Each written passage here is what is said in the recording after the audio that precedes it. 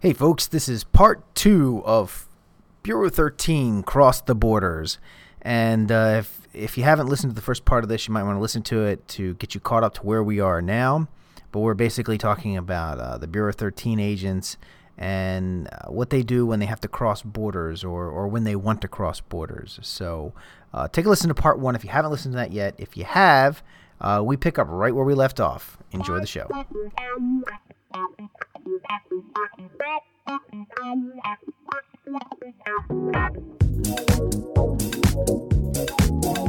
Welcome to the Funkalicious, Funktastic, Tri-Tac Games Funkcast. Oh, we got the funk, yeah, we got the funk. Oh, we got the funk, yeah, we got the funk. Get down with the Funktastic Funkmeisters here at Tri-Tac Games. Get down, get funky, get funky, get funky, get funky. Groove to their funkiness, cause here they are, those funksters themselves, the funkin' hosts at Tri-Tac Games Funkcast. Okay, so where were we when we left off? Collaboration. That's right. And we're talking about collaborating with Tehran. Basically, you can always go to a friendly place and collaborate, but sometimes you get to collaborate in some place that isn't so friendly. Right, and we were talking about how Tehran is, probably run by the religious. Their Bureau 13 type institution is probably run by the religious sect, only because of the the material you're dealing with, the things you're dealing with, like demonic things and magic and stuff like that. So we're talking about collaboration. So they've asked you to come over. Yeah, there's something over there that they need help with, and I guess whenever somebody asks you to collaborate on a problem, it's usually because the problem is something that you have expertise on. That pretty much says it's nothing that's local to their area then. Yeah, maybe a Wendigo. Wendigo, like I said, would be a great because, hey, he's, now can Wendigos turn back to humans again? I don't think so. I think they just... Well, it depends on the Wendigo you're talking about, okay? In some cases, the Wendigo is the spirit itself, and it does, it doesn't inhabit bodies, but I think in some... I'm not, I'm no expert on this, but... I'm just talking about from the things I've seen. In some of them, the Wendigo is like a spirit that invades people's bodies. And I think what was it? It was in the movie Ravenous, which was such a good movie. That wasn't something that kind of invaded you. It was kind of something you became. It was sort of like a spirit in the land, but it wasn't like this independent spirit. It was just something that kind of got in you, but it wasn't its own thing. You just kind of became one with the something, I don't know, but anyway, maybe they're dealing with something like that, or maybe okay, I got one, okay, hold on, I got it. So we have the Iraq War that we went on. We have soldiers in Iraq. Perhaps one of those soldiers was a Native American, and he did some voodoo, some Indian voodoo, and summoned up an Indian spirit over there that crossed over into Tehran. Okay. I was thinking, because if it's Wendigo, I actually would be probably calling Canada instead of America. But you're right, something that's native to America. If it's an American soldier that did it and they track it down, yeah, they're going to call America. And say, what did you do? I think the Wendigo is part of like the northern U.S. Indians culture mythos. Up there with Sasquatch. Yeah, right, right. Yeah, so that would be a good time for them to call you in and be like, look, we're not used to this. What is this thing? We got nothing. Yeah. Yeah, I was actually thinking of a creature that came from. It was in Kolchak, the Night Stalker. It came from Louisiana. It was some sort of bayou creature that you had to kill with a gumbo stick. Oh God!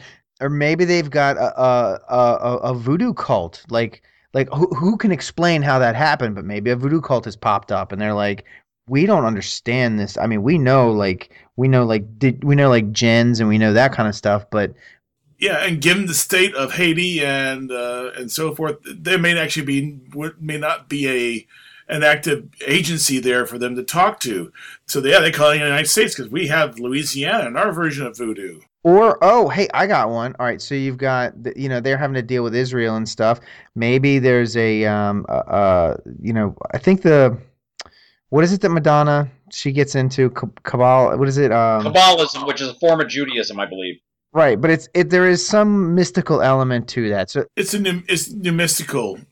So let's take that to the Bureau 13 level or a role playing level. Let's say it's actually they've got some magic that they do, and maybe some Israelis have cast a curse on them, and they need some Jewish people who understand this stuff who aren't Israeli because they won't. Of course, they're not going to work with the. They're not going to trust them. No, but maybe they could convince the Bureau to use one of their Kabbalists. Oh. Maybe in exchange for something else to figure out what's going on. Or better yet, they suspect Sunshine, which is the Israeli organization that operates, is behind it. So you're not there really to collaborate. You're there to be a go-between. Right, a mediator. Like, in other words, look, we're not asking you to attack them. We're asking you to not attack them. What can we do to resolve this issue? Yeah. Right. What is it going to take to get them to call this off? Because they're just this far away from releasing a fiery freak in the middle of Tel Aviv. Right, exactly. Exactly. Wow, that would suck hard. Yeah. Right. Just from what I know of the D&D and Pathfinder stats for an Afridi. No, we don't want that to happen. No. Especially when you have people who have nothing to fight magical creatures with. Right. Flash, Mr. and Mrs. America, the West Bank is on fire. I repeat, the entire West Bank is on fire. Yeah, so that's one place. Another place would be interesting to go to, Russia, China. Yeah, we don't have good relations with either one of those right now. Well, let's see the agencies for... Okay, Russia, it's a government agency. China, government agency. North Korea, I would assume, probably would also have a government agency to design. Considering the relationships with China, it's probably a branch that was formed by the Chinese. Right, yeah, I'm figuring it was something from the communist days. Yeah, I would imagine. Well, wait. I know. If you have to go over to North Korea to fight any evil baddies, Kim Jong-un is going to lead the way because he's Superman over there. He does everything. Don't forget. Now, you don't want him declaring war on us because we mentioned him in this podcast, do you?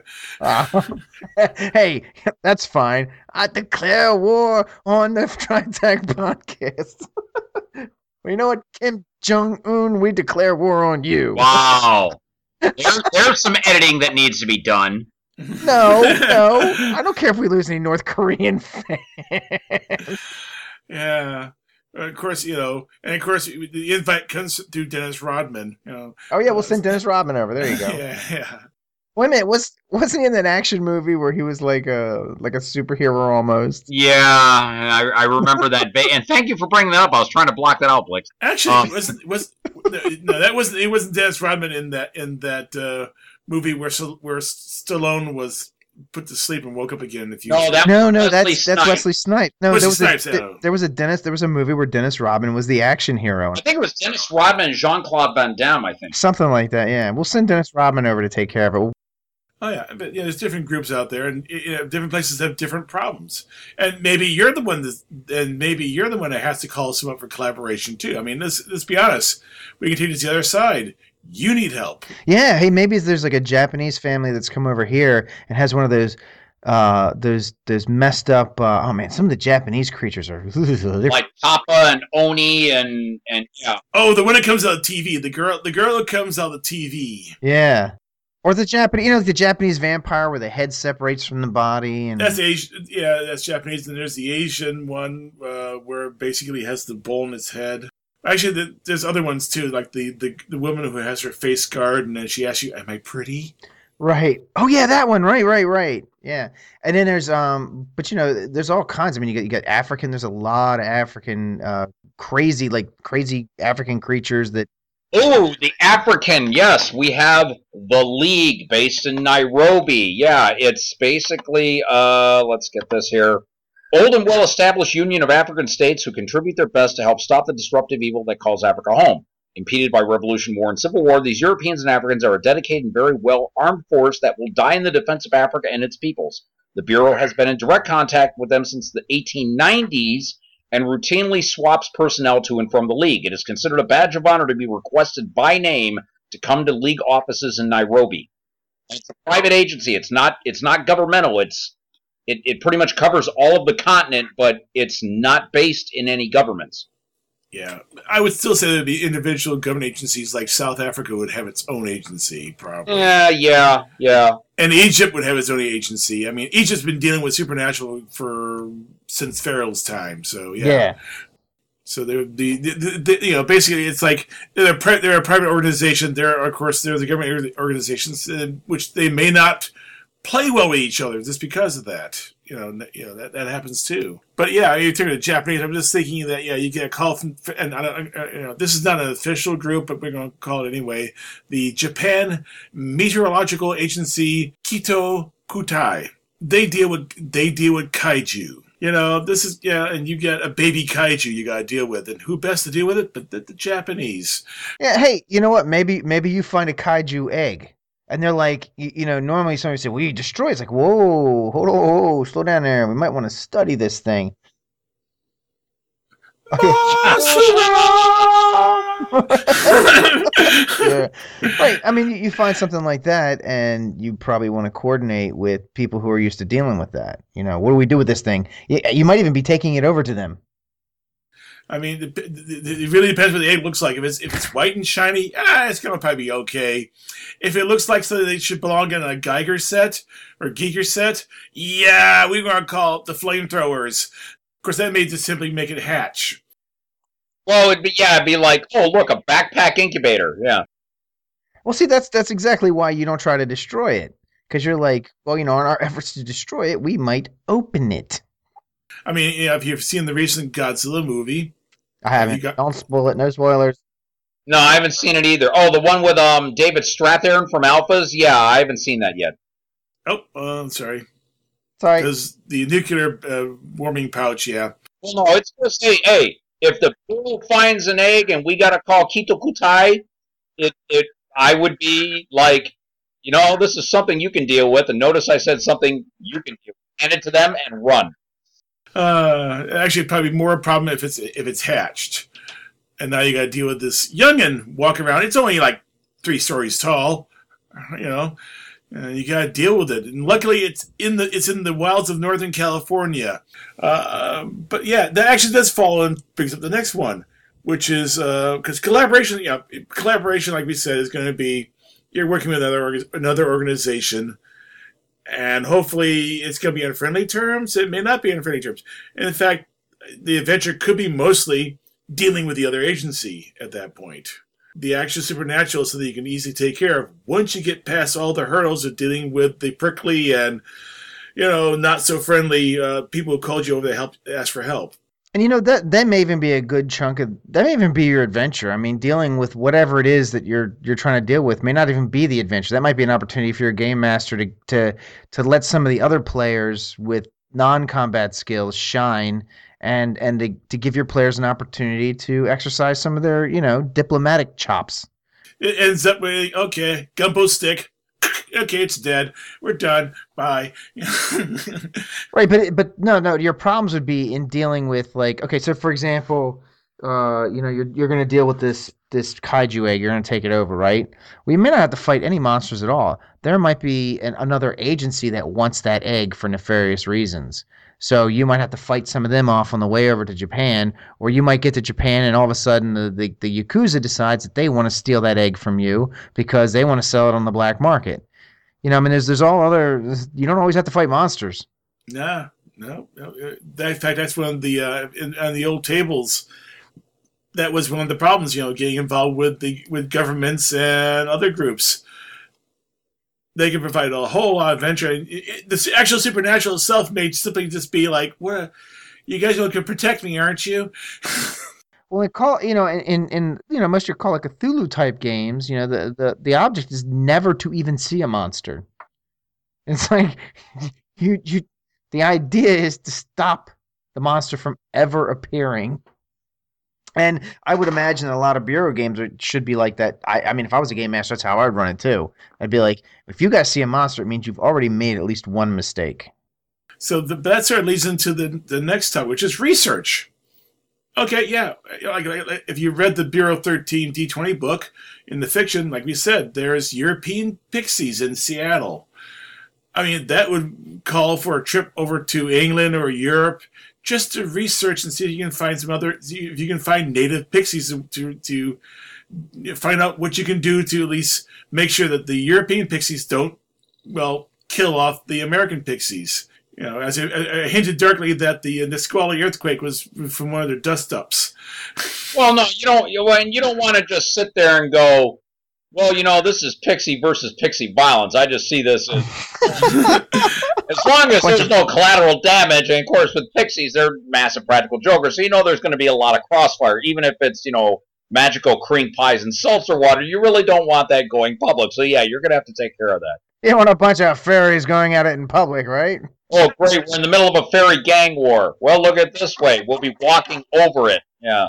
Now I'm hearing Tom Smith's song, Smash the Frickin' Fairies. Yeah. Of course, it could be worse. They could be Pixies.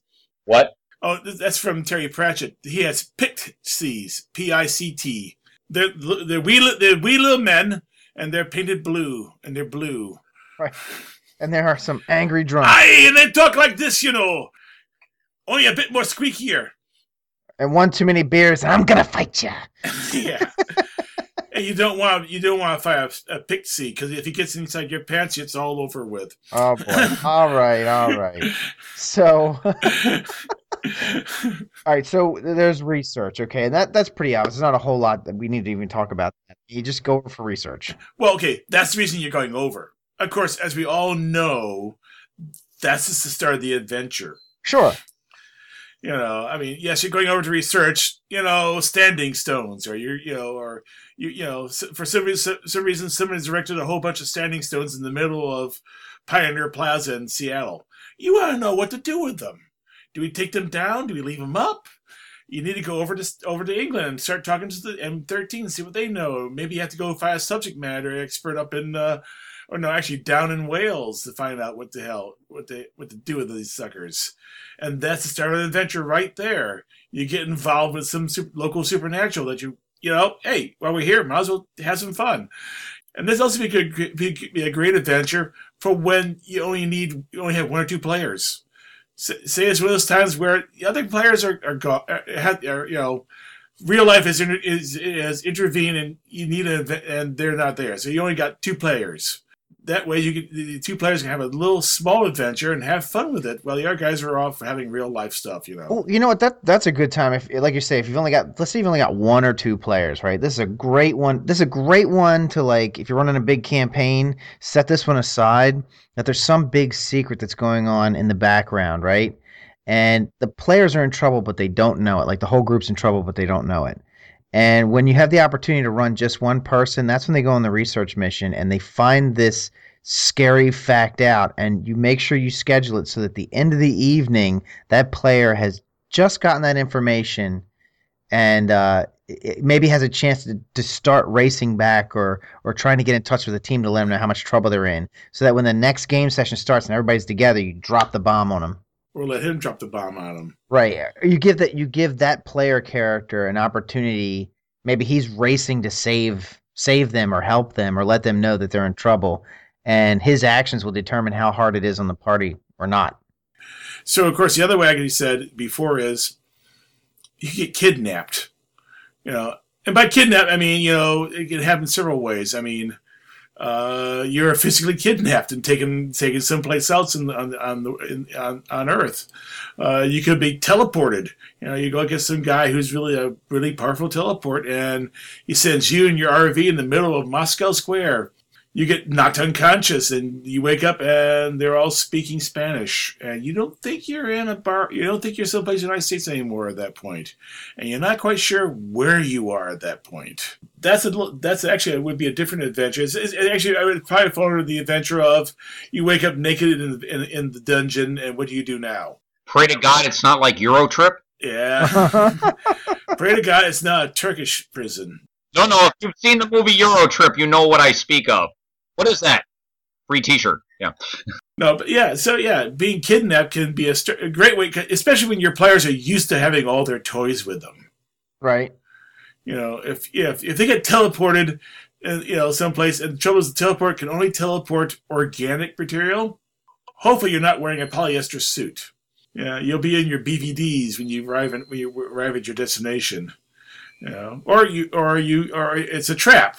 You fiddle with the thing, you play with the thing, you push the button, and now you're in Paris, France. And now I'm thinking, thanks a lot. Now I'm thinking of Rush Hour 3. We got violated by a very small man with a very large ring. Yeah. Oh God. But kidnapping, a kidnap scenario is a great way for your players who are used to relying on their toys to now have to rely on, their characters and not their gimmicks and stuff. So yeah, your mage, especially if you're playing, you need your spell book. Well, your spell book is wherever your phone is, or your iPad, or your computer, or physical real spell book is, wherever it's been put away and hidden. To get the scientists going to be okay because they can still do their stuff, and the priest goes, "Oh," but you magic users are going to be kind of like, I got 3 spells in my head, and that's it until I find my spell book. Well, I'm sure if you're in a bad situation, all the divine spellcasters are going to be praying anyway, so they'll. Yeah. Oh, dear God, get me out of this, please. But that's a great way to see how well your players could do without their toys. Yeah, that's always fun. I love it when the game master does that to me. They've we've had to deal with that on the last two adventure mini arcs that we've been on. It was one right after the other. We went to a world that magic didn't work in, so all our magic items stopped working. And then, so we got a bunch of sci-fi type stuff. We were in a sci-fi world, got a bunch of sci-fi stuff to help us. And then the next world we went to, sci-fi stuff didn't only not work, it actually fell apart. And we're like, awesome. So yeah, twice in a row. I got you. Oh, so at this point, I think we can probably just skip to our next major point, which is, okay, so you're going to another country. Well, they do things differently there. For most places in Europe and Canada, and several places, in fact, for most of the world, your average Bureau team has 100 guns too many on their person sometimes. The major thing you can hit is gun laws. Some places you just can't carry a weapon. Period. Some places you can only carry a weapon if you have a legitimate reason to do so, and you need a permit. And that's going to be fun.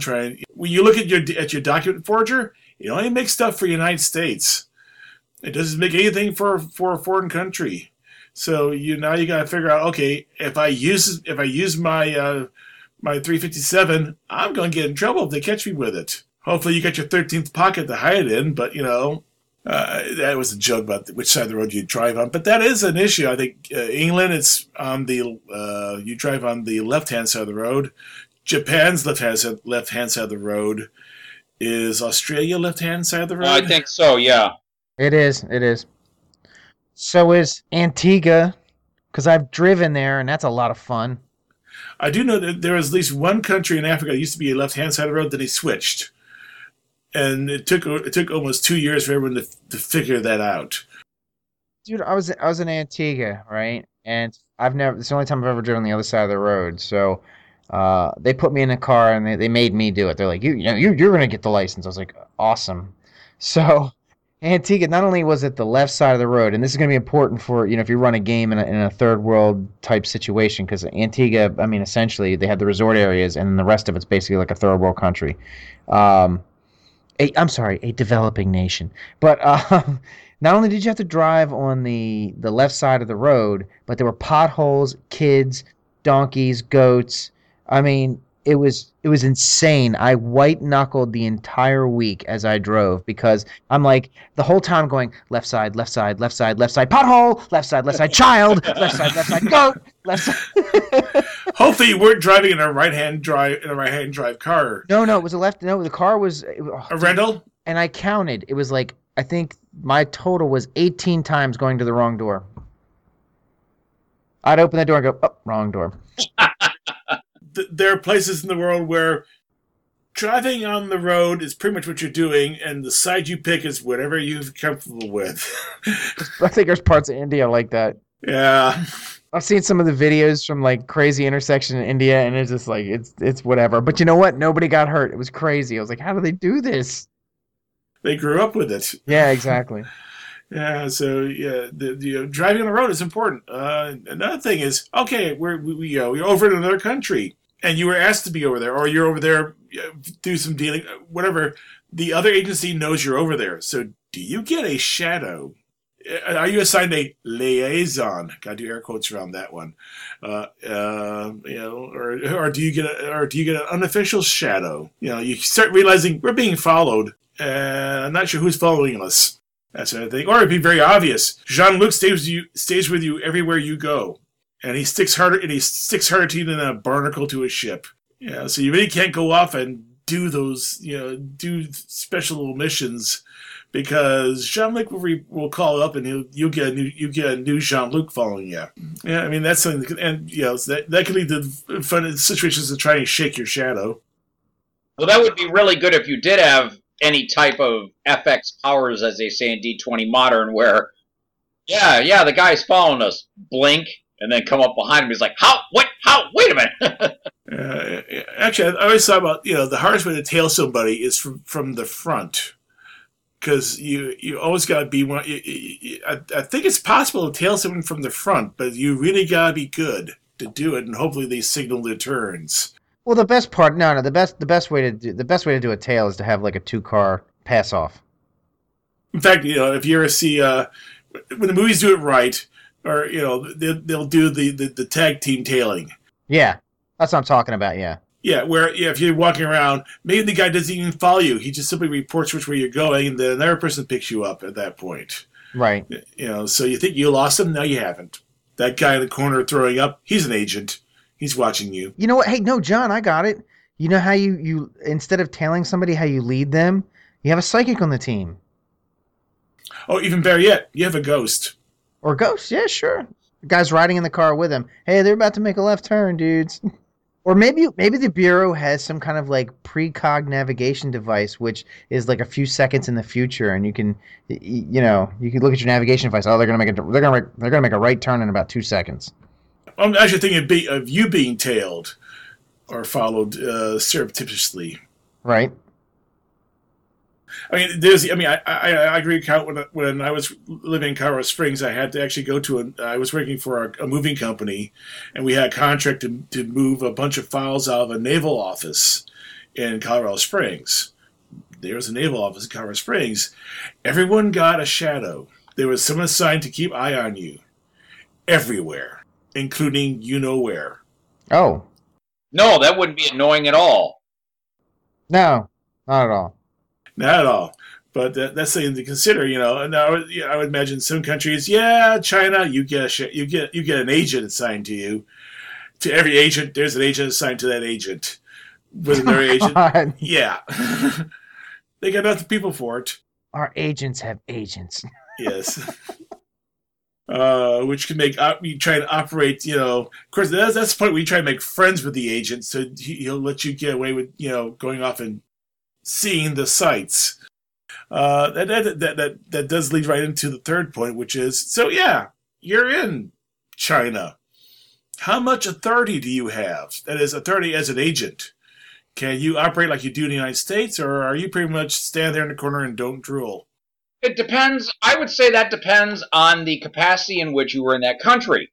Now, if you are actively chasing somebody into that country and you get across the border, you sneak by, you do the Jedi mind trick or, bluff roll or whatever, fine. You're in the country, you're tracking this thing. I would say most countries, you're going to be a private citizen, a foreigner running around, and you're just a private citizen. Which means not a whole lot of power. If something comes up where you get arrested or something, again, that leads to your point that you added later on, the Bureau will disavow any actions you take that put the Bureau in a bad light. Basically, you want, and I just watched Blazing Saddles Sunday night. The parson, son, you're on your own. I mean, also you say host government because some of these agencies are private, as you pointed out. Yeah. So you actually get, what do you expect from host government? You're a foreign national in their country. You basically you're not a government agent. They didn't ask you over there. The league asked you over, to help out. And yeah, you're just an ordinary citizen. You have no authority at that point. So yeah, when you pull out your Bane shotgun, hopefully no one's got a cell phone camera pointed at you at the time and get you really in deep trouble. Yeah. Yeah, cell phone cameras are the bane of the bureau these days. Yeah, of course. I was looking at my points here: none, some, and of course, we're Americans. It's always the Americans. Yeah. Don't ever underestimate Americans. Yeah. So of course you get into that situation then of, so how do you deal with the other agency? Yeah, you're over there, you're dealing with, down in Mexico with DFS. And you watch them take what you would do in America would say, yeah, go, leave, don't bother us, okay? And put a bullet in its head. Some supernatural then on the American side, we pretty much let go and be free and and don't sin no more. And down there it depends on the supernatural. If it's something that fits in the ecosystem or is not causing any direct harm, we let it go. If it is something that's killing people, yeah, then there's termination with extreme prejudice. Yes, but say in America, say the critter is just. It was just annoying, but it wasn't dangerous, say it was gnomes are busy, fixing people's shoes without telling them, little birds that turn into gnomes at night and fix his shoes. And again, let's go back to Tehran. Yeah. They're probably going to have heck no. Nothing, no, we kill everything. It's just, and I hate to say it, so it all Allah sorted out, right? Exactly, yeah. Yeah, Mexico, it's a fairly religious. Well, I don't want to say it's a fairly religious country, but it is fairly Catholic. No, but Brazil is. I don't know how religious Mexico is, but I do know Brazil is quite. Mexico, very strong Catholicism. Yeah, they're probably gonna have their own DFS. They're probably gonna have more than a few combat clerics in their midst. They'll have Jesuit combat. Folks, for those who don't know, read Hardcore Catholic. Yeah. And of course, Italy. Oh yeah. Oh no, you get the Vatican involved. That's unless it's an angel or a known minion of God, kill it. Yeah. Which doesn't mean they actually do it. But that's the standing order. Yeah, that would be yeah, exactly. Yeah. I say, there'll be places. I would say places in all these countries where, yes, they have a standing order. Kill supernatural, but in practice, if we were, you get agents who grew up someplace and realize, leaving out a saucer of milk for the fairies is just fine. It doesn't cause any problems because when we try to kill them, things go really bad. Yeah, things go south when we fight them. So if we don't fight them, yeah, they tend to leave. It's sort of a standing, you leave us alone, we leave you. Hey, what was that country where they didn't want to build a road through the area because they were afraid that they might disturb the fairies that live there? Iceland, I believe. Oh no, Iceland has a big thing about fairies, and it's part of their culture, and you disrupt the land, and I mean, you have let's say you want to build a factory somewhere near Reykjavik. They actually have to call in a government agency to make sure it's not going to disturb fairies, it's not going to throw things off. This is a legitimate agency in Iceland. I know they stopped a road from being built. These are stories that I have read and have read personally on my show about Iceland and how they regard fairies, and it's a real government office, like the Bureau of Finance, the Bureau of of roads and the road commission, and they got basically the ferry commission. Yeah, but you know what? In the Bureau 13 world, they're real, the fairies are real, and they do an important job. Yes. Yeah. I mean, like I said, not all agencies are secret. Just that most of the world will come and say, yeah, Yeah. Yeah, like we're doing. You know, but in the Bureau 13 world, they play a very important role to keep the fairies from getting out Oh, of heck. hand. Actually, I can see that now. If you have a ferry problem, you go to Iceland. They Yeah, deal with them all the time. they have a working relationship with them. Yeah. Heck, they might even Yeah. have some of them working on staff. You know, it's just like, yeah, Yeah. what's up? Hey, Joe, what's up? You got a troll problem, you go to Norway and deal with the troll security service. Right, exactly. Actually, it's part of the fiction that there's actually a troll in Fremont. He's been encased in cement, and he's buried under a bridge, and he really can't get out. But he does sort of wake up enough at night that you can talk to him, and Oh, he knows stuff. He's been there since the last ice age. 20,000 years, that's a lot of history you can draw from, yeah. 10,000 years. No? But, I'll bet he's no. The last ice age is at 20,000 years least ago. 12. Yeah. no, No, the no. nation, It ended at 12,000 years ago. yeah, It was- 12,000. Yeah, yeah. This area of Seattle was still under ice 12,000 years ago. So, yeah. But, yeah, it's but it's a quid pro quo. He'll tell you something he knows in exchange for something he doesn't know. Well, that's true. And apparently, if you're encased in a bridge, it means you don't get out a lot. So, yeah, you probably want to fill them in on what the modern things are going on. Either that or maybe he just wants cigarettes or something. Well, no, he was encased in the 90s. So he's only been under the bridge for the past 30 years or 20 years. Yeah, so he just basically he's become the go-between for a lot of supernatural and people who need information. You know, we're gonna you know, the city planner comes up every so often asking him about some place you're gonna dig and want to make sure you're not going into some ancient burial ground. And he wants it up front first before he tells you his information. So yeah, it's like I said, it's quid pro quo. But yeah, you go there into Norway, and those trolls will eat you, and then throw you up because you don't taste right. That's comforting. Oh, Thanks a lot. nice. Well, at least you don't go out the other end. Yeah, no, they throw you up. Okay, good. They eat rocks. Reminds me of the movie Galaxina. I'm a rock eater. Yeah. Watch Troll Hunter. I haven't seen that yet. Is that good? Yes, it's great. It's one of those found film movies. Oh, I like the previews for it.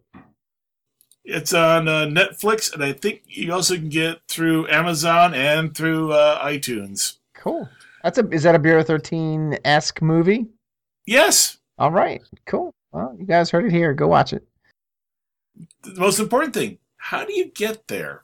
When we hinted that, sometimes you gotta fly there. Sometimes you you can drive there.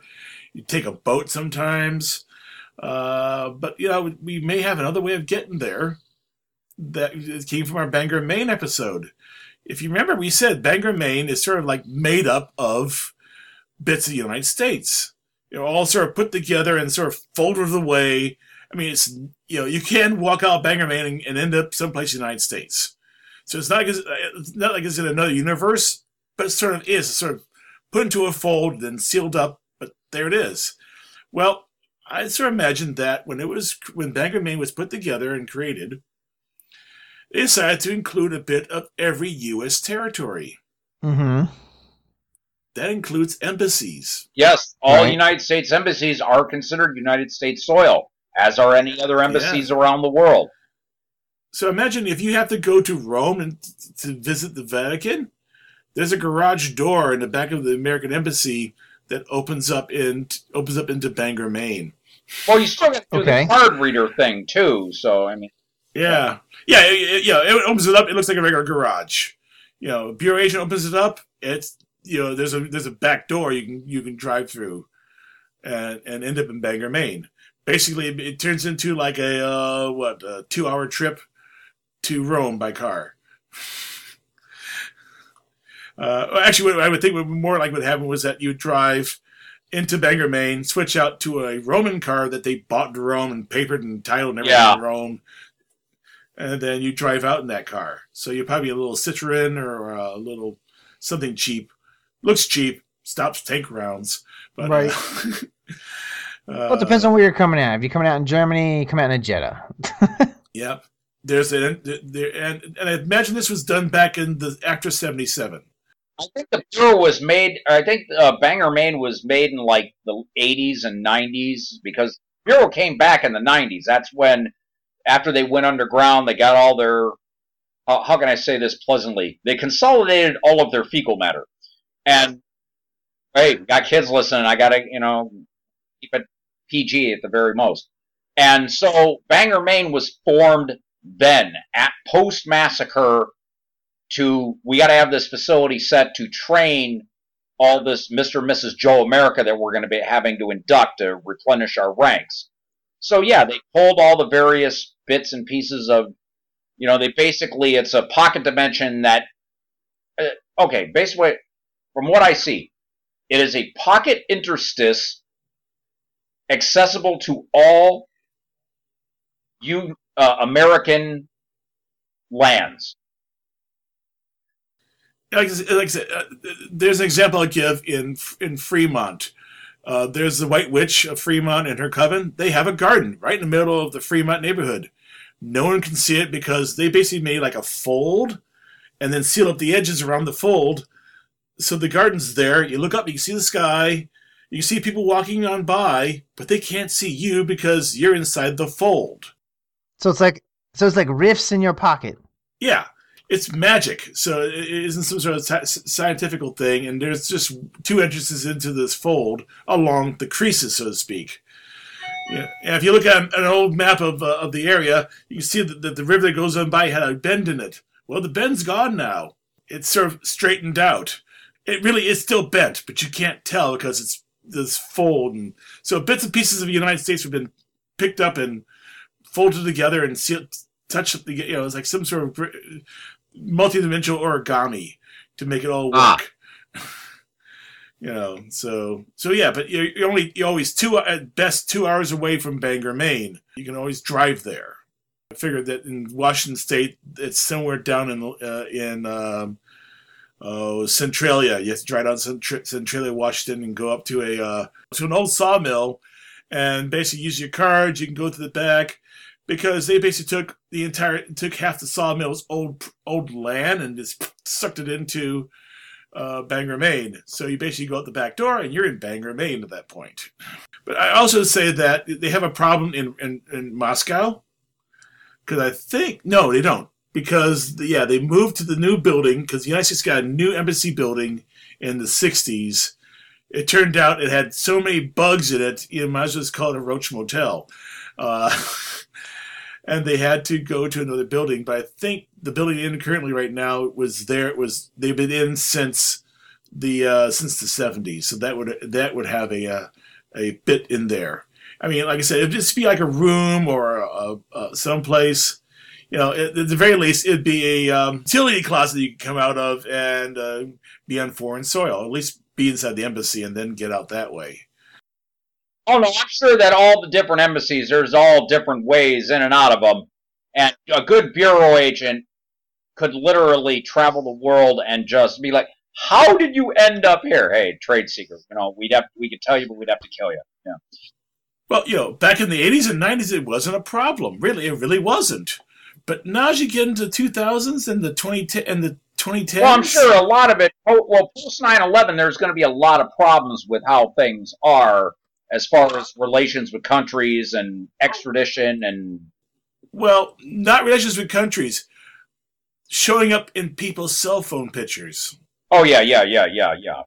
In two places across the world, timestamped 2 minutes apart.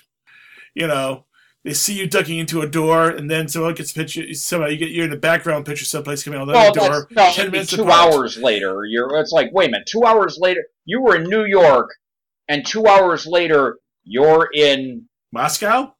Yeah, it's starting to be a problem with all the cell phone cameras out there and people just taking pictures.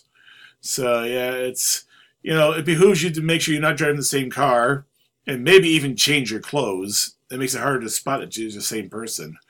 Well, yeah, I mean, they also say that, here's where you do your bluff roll and you say, they say everywhere in the world there's somebody that looks just like you. Just saying. Yeah, that's true. Of course, with the Bureau of Facial Recognition software, they can go, we caught this guy, we caught this team again. They must be teleporting again because they were in 16 places in New York in under 15 minutes. That's hardcore there. So yeah, getting around. So that is one way, but that's the easy way. Just do the hard way. You're going to someplace in Africa, no embassy because it just got formed, like Sudan, the northern Sudan. It's a brand new. There's no American embassy there. You got to fly there, more or less. So now, so the question is how do you sneak all your gear on? We know you got the 13th pocket, but as Bruce said, don't abuse it. So you tell your team, okay, just because of various restrictions and so forth, you're limited to one 13th pocket each, and it can only hold X number of pounds. And put it ridiculously low, like 20 pounds. Or possibly, another possible thing is that you're going to go into a volatile area. It's a very, exceptionally dangerous mission. It's quite possible you might lose an agent or two, and maybe the director says, "I'm only going to give your leader the 13th pocket because we don't want to fall into, their hands. We don't want it to fall into some terrorist organization's hands. So if they get a hold of one, they'll get one, but your mission is not to allow that to happen. So there's only one that can be lost. So that way, if he goes down, you make sure you get it off of him." So let me ask a question. Concerning the things like the bureau shirts and so forth, and bureau jackets, all which are more or less bulletproof. Mm-hmm. What do you think that shows up on these new scanners they have? Yeah, I don't know. I mean, they're bulletproof. Why are they bulletproof? Because they are. Okay, no, is it magic? Is it technology? Is it... Yes. Yes? A bit of both? A bit of both. It's not going to... you know what? I don't know because... All right, so... I've been through the detectors about 1 million times in the last year, and they, as long as the X-rays can get through them, they're not going to show anything. Well, the newer scanners, where you stand up with your hands up in the air, they use millimeter microwaves for that. Okay. But the question is, how well does Bureau 13 armor stop millimeter microwaves? I don't know. I mean, it protects against everything. That includes being shot with lasers. Oh, you might have an issue. Yeah. So, and the thing is, you just can't even just pack it into your bag because your bag gets X-rayed too. Both your carry-on and your check-in luggage get X-rayed. And and they come along. You go through security. You come along. All of a sudden, sir, you come over here, and you're looking at pictures of your bags. They're completely black. No, you don't put that on a plane. You ship it ahead of time. Yeah, that's the only way of doing it. You ship it through the post office to your hotel room. Or Kiki's delivery service, one or the other, There's a way to get it there. But yeah. But it does mean when you land there in the other country, you're probably, like you said, one person has a 13th pocket hidden in their backpack. And yeah, in there is your basic load, and that's it. Going through borders by car, I would imagine, is a whole lot easier because you just got to show an ID or show a passport. Places in Europe, once you land in, I think any place in Europe, you're pretty much free to hit any other place in Europe. Am I correct? Or no? Okay. Mm-mm. It's easy, but you're not just free to go anywhere. Okay, so if you got to cross a border. I actually haven't traveled to Europe in a long time. Actually, you know what? Let me take that back because I'm not totally sure. I think I went through when I flew from Germany to London. I think we went through a customs. Yeah, we went through a customs area. No, you probably I would imagine you have to because we went through customs from Germany to England, and they're part of the EU. Yeah, I'm just thinking of that. Traveling on train around Europe. I mean, basically, it's just a perfunctory border crossing check, or I don't know. You can look it up, dude. You can look it up online, folks. You can look this up online. Yeah, it's a googly thing. Don't listen to us. We don't know. We's ignorant. Right, we's Americans now. Come on. But yeah, I mean, but that would make for a great scene, though. You're on a train. It's a variation of the Hot Pursuit. Mm-hmm. The train's going from France to Belgium. It's Belgium. Sure. Yep. Could do that. Then to Netherlands, and there's a supernatural on board, so you can have all these great scenes of you chasing him on top of the railroad cars. Now, understand, getting into a railroad car these days is a whole lot more difficult than it was back in the 60s and 70s. Plus, I think over in Europe, a lot of them move a lot faster than Oh, America. yeah. Think I guess- Tom Cruise. An interesting one would be because Prague is right next to Germany. It borders Germany, or not not Prague. So Prague is in the Czech Republic, which borders Germany. That would be an interesting one because you're going from the EU into into another country that's not part of the EU, and that can make for some interesting adventuring. Is it Czech or is it which one is it that has Transylvania? I think that's Bulgaria. Yeah, that's right. It's Bulgaria. So that'd be a place. We need to do some research on vampires. Where's the place that's expert in vampires? All right, exactly. Yeah, that's pretty good. Yeah, going to Bulgaria. Right. All right. So hey, we're coming up on time. When Bureau agents have to cross international borders in order to deal with the supernatural, many things can happen, and it can happen for many reasons.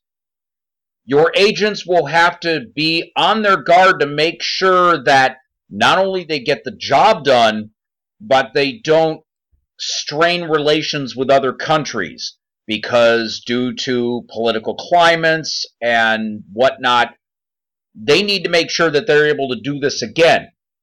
So when you run your Bureau 13 game, you want to be savvy about the verisimilitude of how things are in your world, but you don't want to bog it down with politics. You want to have the adventure and the fun of the adventure be the paramount facet of the game. So when you have your players go into these other countries, you want them to shine in all the ways, not only in dealing with the supernatural threat itself, but getting through the border dispute in order to do the job that you are there to do. So if you have any other ideas on how to go about this, or your result as far as running an adventure, please let us know on the Yahoo groups, on the Bureau 13 Agents Everywhere forum on Facebook. Leave a comment on iTunes. Leave a comment at tritacsystems.podbean.com. We also have a Google Plus group, TriTac Games, the TriTac Games podcast. Yes, thank you, John, for reminding me of that. Let us know there as well your results and any other ideas you might have on the subject of Bureau 13 agents having to act in foreign lands.